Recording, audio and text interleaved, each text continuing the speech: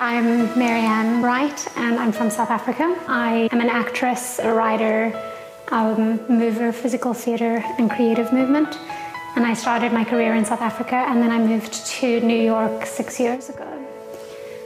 So this is my 6th year in New York City. So tonight's event was it's called Global Connectivity, You Are Not Alone. It's part of events that we have happening around the world. And the theme is, as I said, is You Are Not Alone. And it's about bringing people together and creating a global community for change. So it's speaking to any issue, anything that could have caused somebody to feel alone and creating a community for them. It could have been abuse or mental health or just feeling like they're not understood in the world, or life could be wonderful and none of these things are there and just feeling like they're not connecting to somebody. So these events are about creating spaces where people can share their experiences and just have an open space that's judgment-free to share and be together. I think that in New York, people share more easily, like we saw tonight. We have people who were speaking about abuse, like as a child being abused. We had people saying that they have a wonderful life. They didn't realize they were so lonely until, something just resonated with them tonight. So there are people with different caliber problems, but we all feel like a certain emptiness sometimes. My question is, in a place like New York where people feel more free to share, I think that the South African event, I think it's amazing that you're reaching out, back home, because I feel that there's a bigger problem at home sometimes because of our traditions and our upbringing. Can you give me your thoughts on definitely how it affects South Africans? Yeah, I will say that I am so impressed with the submissions from the Cape Townians at this moment that we're dealing with. Where there is a lot of heart and there is a lot of courage and people are wanting to share. But I think New York is a city of actors, so people are a little bit more comfortable. On average, a lot of people aren't, but there's a higher population of people that are able to just get up and be open and to share. And it's sort of also a city of orphans, so people don't have those family ties and restrictions that we run into when we're in South Africa and we're dealing with people that are very deeply rooted in their cultures, which is a wonderful thing. I'm very deeply rooted in my culture and I love South Africa. I'm returning to South Africa in September because I've just been away for too long. But I definitely feel that there are a lot of parts of South Africa that is very traditional, and while I come from a conventional family and value tradition, there are times where that causes people to not be able to voice their concerns and to feel that you shouldn't air your dirty laundry in public and you need to look a certain way and appear a certain way and fit a certain picture.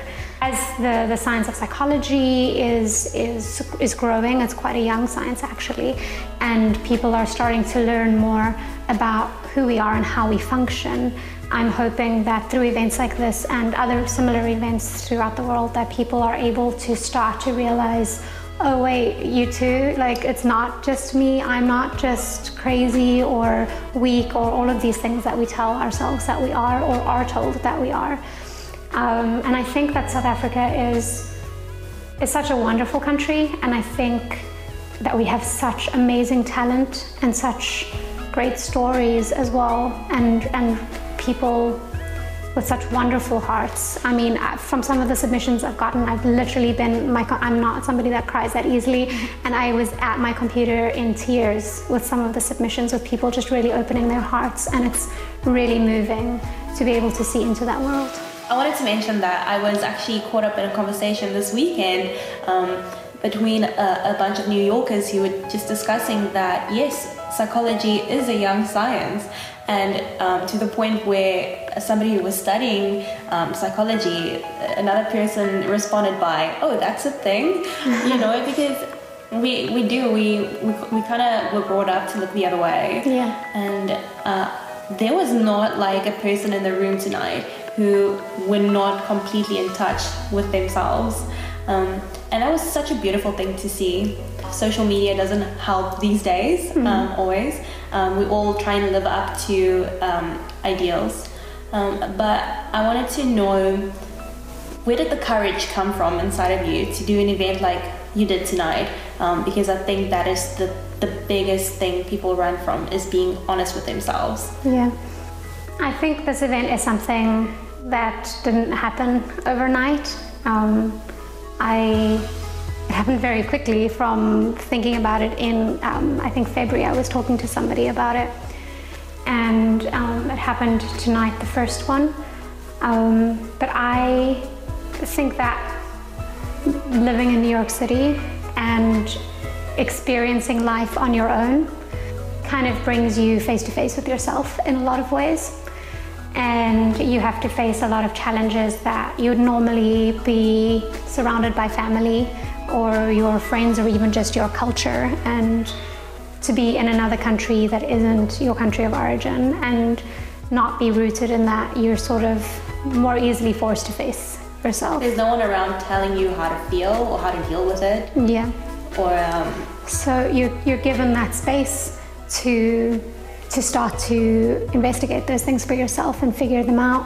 Yeah, and I think that reaching out for counseling or close friends, I have somebody that's close to me that's really helped me to start to investigate myself, and again just realize that those things that we think are weak or shameful are actually just human, and that we all experience them, and that they can be beautiful, and that they need to be given a space and given a voice. There was an amazing turnout tonight here in Times Square, New York City, the first event, I believe. And you were saying that there are other countries involved as well? Yes, so we have, I believe it's 6 countries and 11 different cities involved. We've got quite a number of cities happening in USA itself, and then obviously we've got a few cities happening in South Africa. It's going to be one in Johannesburg, as we mentioned, Cape Town. We're looking at Pretoria as well, and then we've got Mexico City and Querétaro, Mexico, and Denmark and Leipzig, Germany. So we've got quite a few, and then I'm also in discussions with some other countries, Brazil and so forth. Yeah. If people would like to learn more about what you're doing, can you give us some information for them to reach out to you? Sure. If people want to find out more about it, the Unbounded Lioness Creations website, it's just www.unboundedlionesscreations.com. We have all of the information on that page, as well as on the contact page there is my direct email from the company. So I read all of the emails personally and I respond to everybody directly.